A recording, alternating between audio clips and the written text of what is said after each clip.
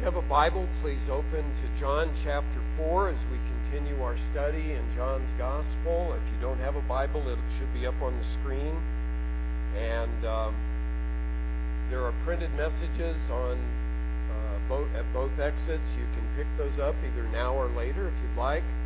There should be an outline in your bulletin. You can follow with the message as well. And all 21 years worth of messages are on the church web, and they're now being posted also on Bible.org. If you want to go to that website, you can read or listen to them as well. We are in John 4, starting at verse 43. After the 2 days, that is, the 2 days that Jesus has just spent in Samaria, he went forth from there into Galilee, which would be to the north. For Jesus himself testified that a prophet has no honor in his own country. So when he came to Galilee, the Galileans received him, having seen all the things that he did in Jerusalem at the feast. For they themselves also went to the feast. Therefore, he came again to Cana of Galilee, where he had made the water wine. And there was a royal official whose son was sick at Capernaum. When he heard that Jesus had come out of Judea into Galilee, he went to him and was imploring him to come down and heal his son, for he was at the point of death. So Jesus said to him, "Unless you people see signs and wonders, you simply will not believe." The royal official said to him, "Sir, come down before my child dies." Jesus said to him, "Go, your son lives." The man believed the word that Jesus spoke to him and started off. As he was now going down, his slaves met him, saying that his son was living. So he inquired of them the hour when he began to get better. Then they said to him, "Yesterday, at the 7th hour, the fever left him." So the father knew that it was at that hour in which Jesus said to him, "Your son lives." And he himself believed, and his whole household. This is again a second sign that Jesus performed when he had come out of Judea into Galilee. We've all heard stories of men who have had what are called Foxhole conversions. The man was on the front lines in the line of fire. Bullets were flying around him. Mortars were exploding all around. And he fears for his life, that he's going to die. And then suddenly his partner right next to him is struck and drops dead. And in a panic, he flashes back to his Sunday school upbringing, and he thinks about his godly mother who's praying for him, and he cries out, "God, get me out of here, and I will follow you all the days of my life." And God graciously answers that prayer and gets him out of there safely. The real test, of course, of that man's faith is not the sincerity of that prayer from the foxhole, but rather, does he follow Christ after the pressure is off? Will he really submit his life to Jesus as Lord and Savior? Will he trust him and follow him and obey him all the other days after the crisis is over? And even for those of us who have never been in that kind of life and death situation, we've all experienced crises of some sort. Maybe, like the man in the story, you've had a very, very sick child and you cried out to God. Maybe it was a job crisis. You needed work and the family needed your support. Maybe you were lonely and you were praying desperately for a mate. We could multiply the crises on and on. We've all had them, and hopefully we've all called out to the Lord in our time of crisis. And that's fine. And the Lord many times graciously answers us. But the Lord doesn't want us to use Him like Aladdin's lamp on the shelf, where we get him off the shelf and rub him the right way when we're in the crisis, and then say, well, thanks, that's over, put him back on the shelf and virtually forget about him until the next crisis. But rather, the Lord wants us to go deeper in faith and really to come to know Him for who He is, to trust in Him for who He is, and not just to use Him as an emergency escape from whatever crisis we're in. And I believe that's the point of this story that we read here at the end of John chapter 4, where Jesus heals the son of this royal official, a boy who is near death. And the lesson for us is that the Lord wants you and me to move from what we might call foxhole faith, that kind of help, Lord, I'm in a crisis faith that solves your crisis, and to move on to the mature saving faith of eternal life. As I say, the Lord often is gracious. He meets us in those crises, but that's just the beginning. That's just the beginning. The Lord wants us to believe in Him as Lord and Savior, to follow Him all of our lives because of who He is. Now, we need to understand some background before we get into the story, and John provides that for us in verses 43 through 45. And the point of the background information is to show us that it's possible to receive Jesus without truly believing in Him. Let me explain. These verses provide, again, the background. After 2 days, as I said, means after the 2 days that He spent in Samaria. There, He encountered what we might not expect, a very warm reception. The Samaritan people came to believe in Jesus, as they told the woman, not just because of what you said, but now we have heard Him ourselves, and we believe that He is the Savior of the world. And so they believe in Jesus, and then Jesus goes forth from there into Galilee. And then John adds in verse 44, "For Jesus Himself testified that a prophet has no honor in his own country." That's a statement that is repeated in the other Gospels with regard to Jesus being rejected in Nazareth, where He was reared. But here, John doesn't mention Nazareth, simply the whole region there of Galilee. You want to ask the question, though, why does he introduce the verse with the word "for"? If your translation doesn't have it, it's not a literal translation, because verse 44 begins with "for Jesus Himself testified." And so verse 44 should be explaining verse 43, but you've got to scratch your head to figure it out. How does it explain that?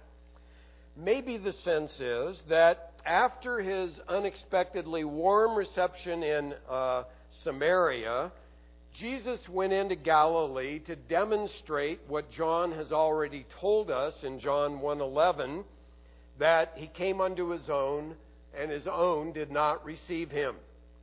In other words, John is showing this proves what I said at the outset of this gospel. Leon Morris explains it this way: He had come unto His own not under a delusion that He would be welcomed, but knowing full well that He must expect a rejection. This would not take Him by surprise, for it was in the divine plan. So to fulfill all this implies, He went to Galilee. And so John wants us to understand by verse 44 that Jesus was following God's plan. He was subject to the will of God, and of course that will of God moves Him toward the cross. Next time in chapter 5, we'll see a turning point as the initial reception of Christ that we've seen in chapters 2 through 4 shift, and there is mounting rejection of Jesus Christ. So, if verse 44 then means that He's not going to be received in Galilee, then you've got to explain verse 45. Why does verse 45 say, "So when He came to Galilee, the Galileans received Him, having seen all the things that He did in Jerusalem at the feast? for they themselves also went to the feast. I mean, you would expect him to say, a prophet is not without honor in his own country, so when he came to Galilee, the Galileans rejected him. But he says the opposite. They received him. So you have to say, why does he say that? I think there are two clues to interpret verse 45. The first clue is the phrase, having seen all the things that he did in Jerusalem at the feast. That takes us back, if you've been with us in this study, to chapter 2. And you'll remember that in chapter 2, verses 23 to 25, Jesus went up to the feast, and it says that many of the Jews there were believing in him, but it was a superficial belief.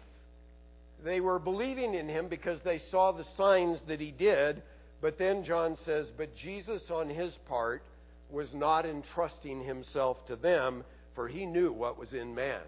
He knew what was in their hearts. And so here, again, it's the same thing. John followed up that story in chapter 2, by the way, with the story of Nicodemus. And you'll remember Nicodemus came by night and he said to Jesus, we know you're a prophet sent from God because nobody can do the signs that you're doing unless God is with him. He was impressed by the signs. And Jesus then showed Nicodemus what he himself did not see, and that is, you need to be born again.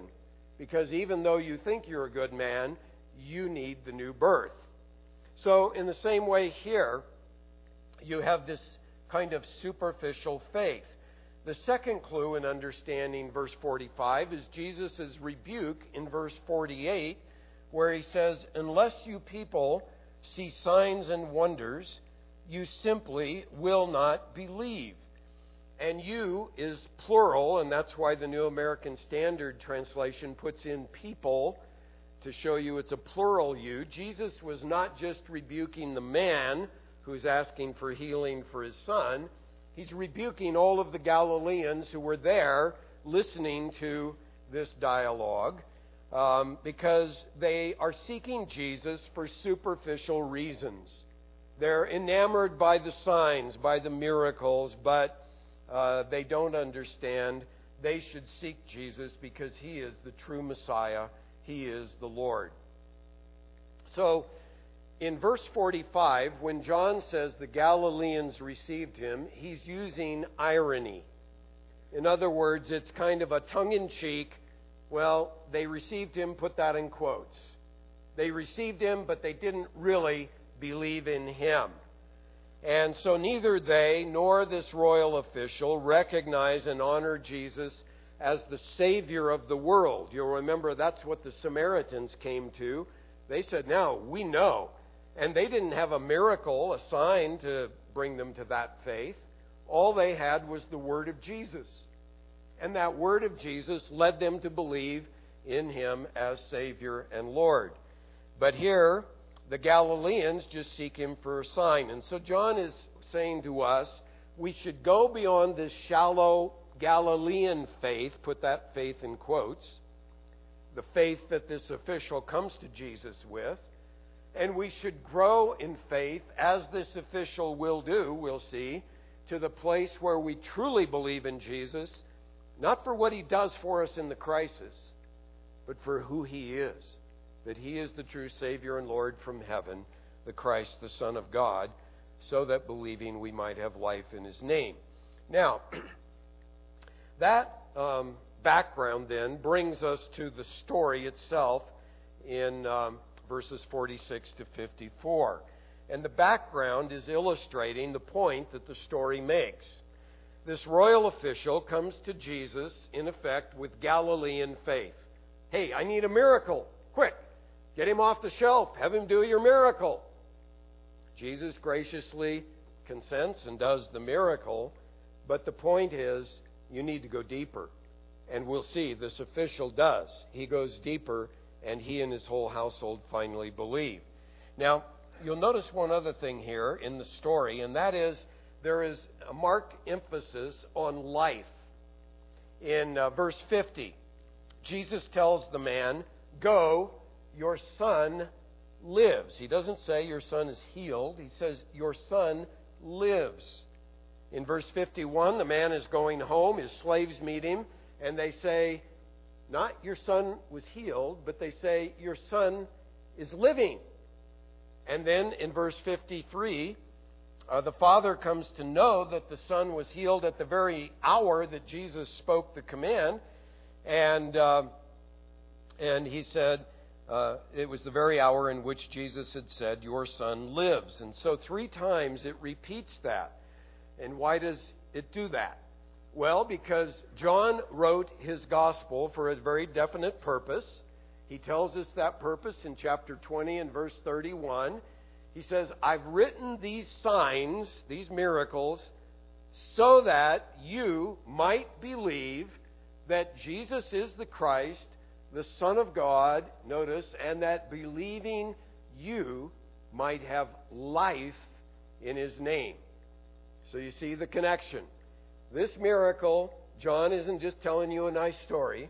He's writing this miracle so that you might believe like this official did and might have life, not just physical life like the boy, but he is a picture of spiritual life in Jesus' name. So let's look first at Foxhole faith, which is in verses 46 to 49. And it shows us the lesson that often we don't cry out to the Lord until we're desperate, like this man was. John notes in verse 46 that Jesus came again to Cana of Galilee, and then he makes the point where he had made the water wine. And then you'll notice in the last verse, 54, he ties it back into that same miracle and says, this is now a second sign that Jesus performed when he'd come out of Judea into Galilee. So why is John tying this back into the first miracle? Well, A.W. Pink suggests that John wants us to draw some comparisons. And if I had more time, I would give you all 7 of the comparisons that Pink makes between that first miracle and this one. You can look it up online or you can take a stab at it yourself later. But the most significant comparison, I think, is this. When Jesus performed the first miracle, the turning the water into wine, we read that his disciples came to believe in him. And you scratch your head and say, wait a minute. They had already believed in him or they wouldn't be his disciples. Yes, they came to believe in him because belief is not just a static thing at one level. They came to believe in him in a deeper way. Same thing here. This official believes in Jesus when he departs on Jesus' word to go home. But then we read later, he and his whole household believed in him. How is that? Well, they came to a deeper level of faith. And that's John's point for you and me. Wherever we're at, there's deeper faith. There's more levels of faith in Jesus that we can go to as we come to understand who he is, that he is the Christ, the Son of God, and that believing in him, we might have life in his name. Also, though, as James Boyce points out, there's a contrast between that first and second miracle. It's pretty dramatic. The first miracle is all about joy and gladness. It's a wedding celebration, and everybody's happy and everybody's having a great time. But in the second miracle, there's sickness and desperation and anxiety and the shadow of death. And Boyce says by comparing these two scenes, we can see that Jesus is the Lord of our joys and Jesus is the Lord of our sorrows. And we can trust him and should trust him in all of the ups and downs of life. Now, John describes this man as a royal official. We don't know whether he was a Jew or a Gentile, but he held some position of significance in Herod's court. Some say he could have been Manaen. We read about Manaen in Acts 13:1. He was one of the early leaders in the church in Antioch, and it says that he was raised with Herod the Tetrarch. Could have been him. Or it could have been a man named Chusa, who was Herod's steward. That means probably his treasurer or financial manager. And in Luke 8:3, we read that Chusa's wife, Joanna, was contributing to Jesus' support out of her personal means. Could have been him. We don't know. John doesn't tell us. One thing we can know, though, is this. Herod the Great was not, Herod not Herod the Great, Herod Antipas, he was not lacking for a witness, was he? We know that John the Baptist testified to Herod and preached to him. He lopped off his head. I am sure that this official, when this miracle happened, told Herod about what Jesus had done. And yet at the end of the Gospels, when Pilate sends Jesus over to Herod, in Luke we read about that, Herod and his soldiers just mock him and send him back to Pilate for crucifixion. So Herod certainly had good witness, but he refused to believe. But this official had probably heard of this first miracle of Jesus in Cana. He heard about what Jesus had done down in Jerusalem. But here's the kicker. He would never have come to Jesus had it not been for this crisis. It's often in a crisis that the Lord gets our attention, isn't it? We're going on happy about life. Hey, no problems, no needs, everything's fine. Wham! The crisis hits. And what do? I would guess that, first of all, he had sought all the physicians in Capernaum. He was a man of means, but that didn't seem to help. And so, in desperation, he makes this 15 to 20 mile walk, probably, from Galilee. The Sea of Capernaum was on the Sea of Galilee, which is about 700 feet below sea level, up into the hills of Capernaum to seek out Jesus. And the verb tense here is that he was repeatedly imploring him to come down and heal his son. And if you're a parent, you know exactly what that's like, to be up at 2 a.m. with a feverish child. And in his case, there was no emergency room to take him to. And you're praying out, oh God, what should I do? Help me. I want my child to live. That's the scene. But God often does that with us, doesn't he?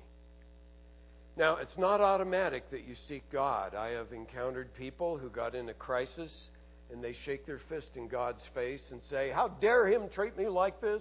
You know, after all I've done for him, rah, rah, rah. And they're ranting against God. That's a bad way to respond. The way to respond in a crisis is to humble yourself and say, oh God, I desperately need you right now. I desperately need you. And that's what this father is doing. His money didn't help. And that's significant. We tend to think money will solve everything. You know, I've often thought of poor Jacqueline Kennedy Onassis, one of the richest women in the world, gets cancer, and all of her money did not prolong her life. Doesn't help. Youth doesn't help. You say, well, I'm young, I'm healthy. Yeah, so was this little boy before he got sick. Children die.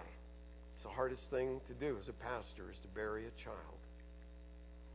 But it happens, doesn't it? And the point is this. Today is the day of salvation, not tomorrow.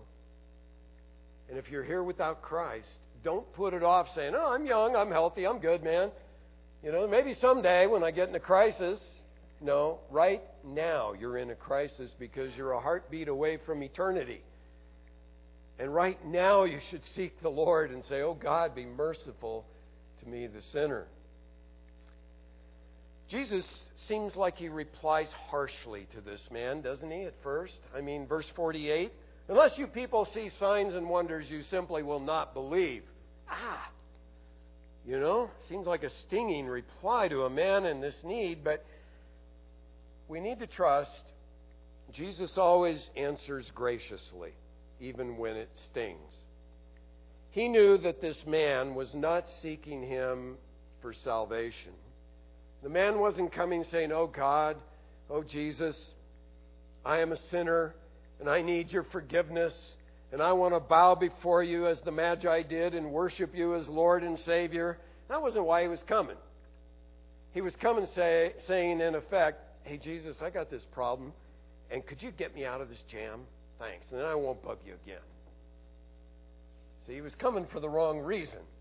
And so what sounds like and was a rebuke was really a gracious rebuke, because Jesus was pointing him to his greater need. His need was to believe in Jesus as Savior and Lord. And that's your greater need if you're in a crisis right now and don't have him as your Savior and Lord. You don't just need him to get you out of the jam. You need him, period. Always. And he wants you to see that. And so whenever the Lord rebukes us, it's never to hurt us. It's always for our good. Also, notice that this man's faith was somewhat limited. He had in his mind, Jesus has to physically come with me down to Capernaum, maybe lay hands on my son in order to heal him. That was his scenario. Come, Jesus, come with me. And it never occurred to him that Jesus could heal at a distance. Nor did it ever occur to him that even if his son died, Jesus could raise him from the dead. He did that with Jairus' daughter. But at least his faith was sincere. And I say that because he doesn't come boasting in himself. He doesn't come and say, Jesus, if you knew who I am, you'd meet my request. I'm a hotshot in Herod's court, and I'm worthy for you to do this. He doesn't do that. He just pathetically cries out, Sir, come down before my child dies.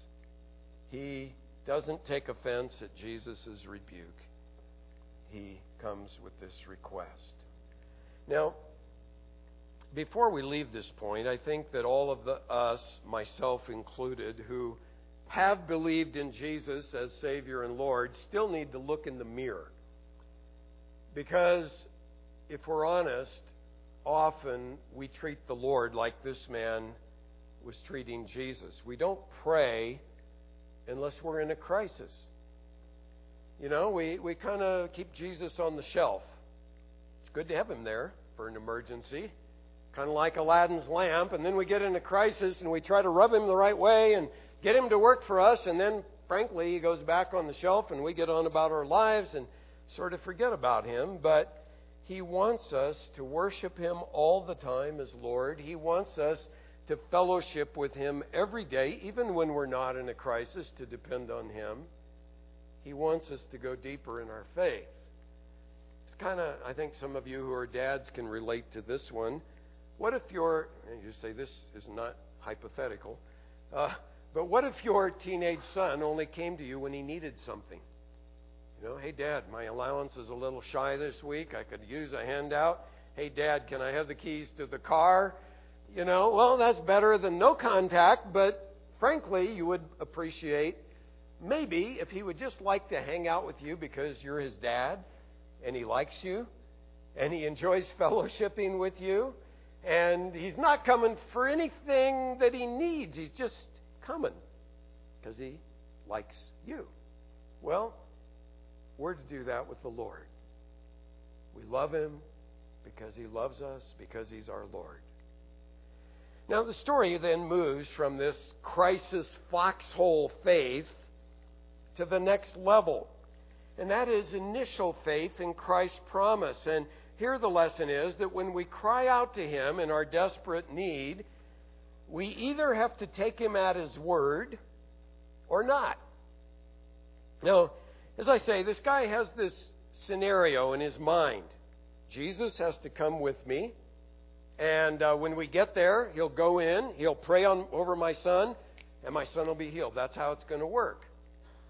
And so he's got this preconceived idea. Have you ever done that with the Lord? You know, you tell him how he's got to work. Well, he does that. Jesus could have gone with him. Jesus went with Jairus and raised his daughter from the dead.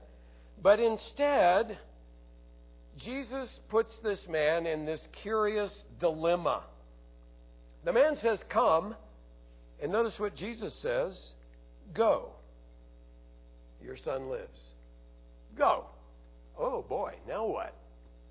Either the man has to doubt the very one in whom he has put all of his hopes for his son's recovery and go, and not go, or he has to believe him and go. And so Jesus very skillfully draws him from his crisis faith, his foxhole faith, to this next level of faith in the word, the promise of Christ. Your son lives. Go. And he has nothing but Jesus' word to go on. Jesus isn't performing miracles, and saying, yeah, I'll do one like this for you. He just tells him, go. And it's much like the Samaritans. Jesus didn't do any miracles there in Samaria, except for telling the woman everything about her past, but he didn't perform any visible miracles, and the Samaritans believed his word. That's what Jesus brings this man to hear. And so John reports in verse 50, the man believed the word that Jesus spoke to him and started off. So notice the Lord healed the man's desire, heal my son, but not his expectation. Heal my son by coming with me.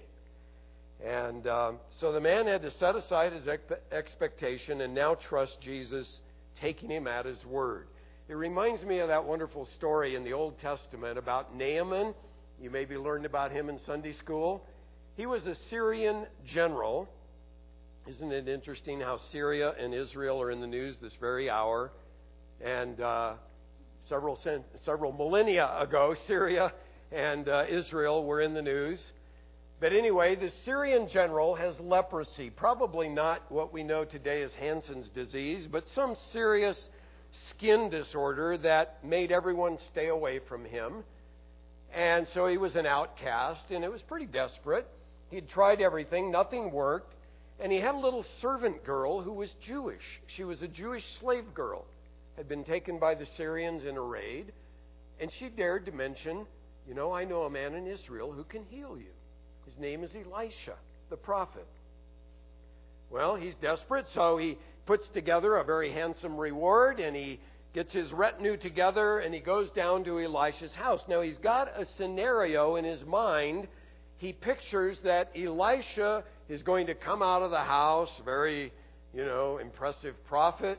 He's going to stand and call on the name of the Lord. He's going to wave his hand over Naaman and say, you are healed, and presto, he'll be healed. And he gets to Elisha's house, and of all things, Elisha doesn't even come outside to meet him. He sends his servant out and says, go out and tell Naaman to go dip in the Jordan River 7 times, and he'll be healed. And Naaman is furious. I mean, what a social affront to this important general that this prophet doesn't even come outside and say, glad to meet you, I'll pray for you, or anything. He just says, go and dip in the Jordan River, and Naaman goes off in a rage. Well, after a few miles and he's calmed down a bit, his servants approach him and they say this to him, 2 Kings 5:13, my father, had the prophet told you to do some great thing, would you not have done it? How much more then when he says to you, wash and be clean? Isn't that a great picture of the gospel?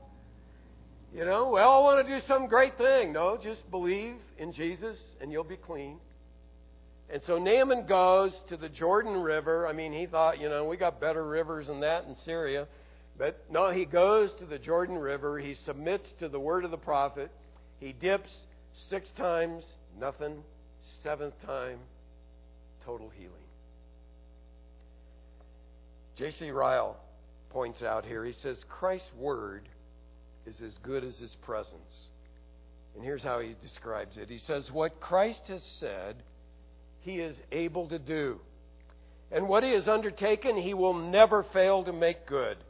The sinner who has really reposed his soul on the word of the Lord Jesus is safe to all eternity. In the things of this world, we say that seeing is believing, but in the things of the gospel, believing is seeing, is as good as seeing. And so this royal official now believes Christ's word that his son is healed. He demonstrates his faith by starting home, and then that leads to the 3rd level of faith that we encounter in verses 51 through 54. And that, I believe, we could describe as saving faith. When we come to understand who Jesus is, then we trust him apart from solving our own crisis. Probably what happened was this official had to spend the night somewhere on the way home. He couldn't make it all the way home the first night. And so on the second day, he's coming down toward Capernaum, and his servants meet him on the path. And they give him this joyous news: your son lives. And I'm sure he was overjoyed, but he wanted to make sure that this wasn't just a nice coincidence. He got over the fever. Everyone gets over a fever almost at some point. So, nice coincidence. No, he asked them the question, when did he begin to get well? And they say, in effect, he didn't begin to get well. At the 7th hour, the fever abandoned him. The word left there in that verse, when they say the fever left him, is the same word we saw in John 4 when the woman left her water pot and went back in the village. She abandoned it. She just left it there and went. And the point is, this wasn't a gradual healing. This was a miracle. It happened instantly when Jesus spoke the word. And so now the man progresses to what Spurgeon calls the full assurance of faith. His faith has grown from that foxhole faith, Jesus, get me out of this jam, to the faith in Christ's word. Okay, I guess I can trust what he says. To now to this full assurance of faith where he and his whole household believe. They realize Jesus is no ordinary prophet. Jesus is the Christ.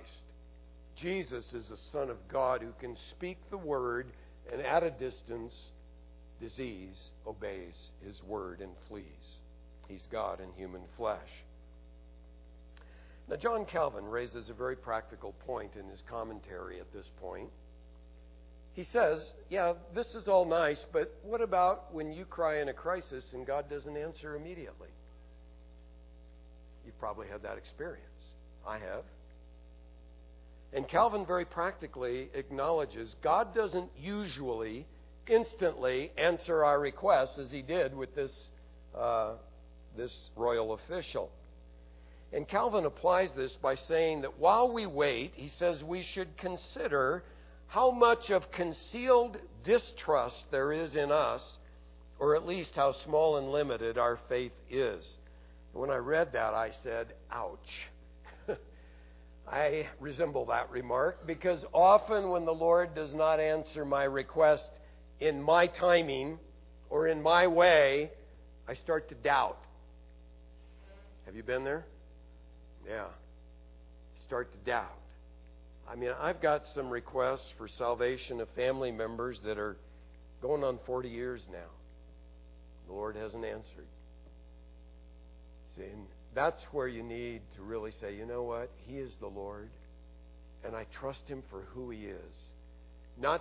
He doesn't have to work in my time and way. The Bible promises He will work all things together for good to those who love Him, who are the called according to His purpose. And I may not even live to see it, but I have to trust Him at that point. Now, let me just wrap this up with two practical other applications. The first one is this.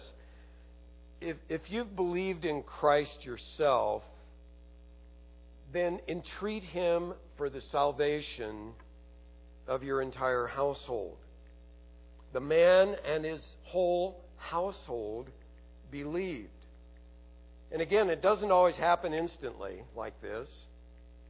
But in the book of Acts, we see a number of cases where a man believes, like the the jailer in Philippi, and his whole household believes. And if you're the only Christian in your family, boy, go before the Lord all the time and just say, Lord, you were gracious to me, and now would you be gracious to my family and bring them to saving faith as well. And, of course, if you live with your family, you've got to live it. They've got to see the gospel in your life has made a big difference in the way you live, the way you think, the way you treat them. They have to see the love of Christ in you. The second application is there are some of you here perhaps who have never believed in Jesus Christ as your Savior and Lord. And I want to be very honest with you. The picture of this little dying boy is a picture of you. You're on the verge of eternal death. The Bible calls it the second death. To die without Christ is to come under the eternal judgment of God, and that's a horrible, horrible thing. But the good news is this. If you'll call on the name of the Lord, you'll be saved. We saw that in Romans 10:13, remember? Whoever calls on the name of the Lord will be saved. And Christ died for sinners. We sang that. The rescue of sinners, the ransom from heaven. And Jesus is talking to you right now saying, come unto me. Come unto me. I'll forgive your sins. I'll give you eternal life as my free gift. And so you need to see you can't do anything to save yourself, but Jesus can do everything to save you. And just as he spoke the word and this boy was instantly healed, he can speak the word this very minute and you will have eternal life instantly before you walk out the door if you will simply believe in Jesus. And so, again, let me remind you, this sign, this story in the gospel, which is a true story, of Jesus healing this royal official's son, this sign was written, John 20:31, so that you might believe that Jesus is the Christ, the Son of God, and that believing you this day might have life in his name. Let's pray. Dear Father, we come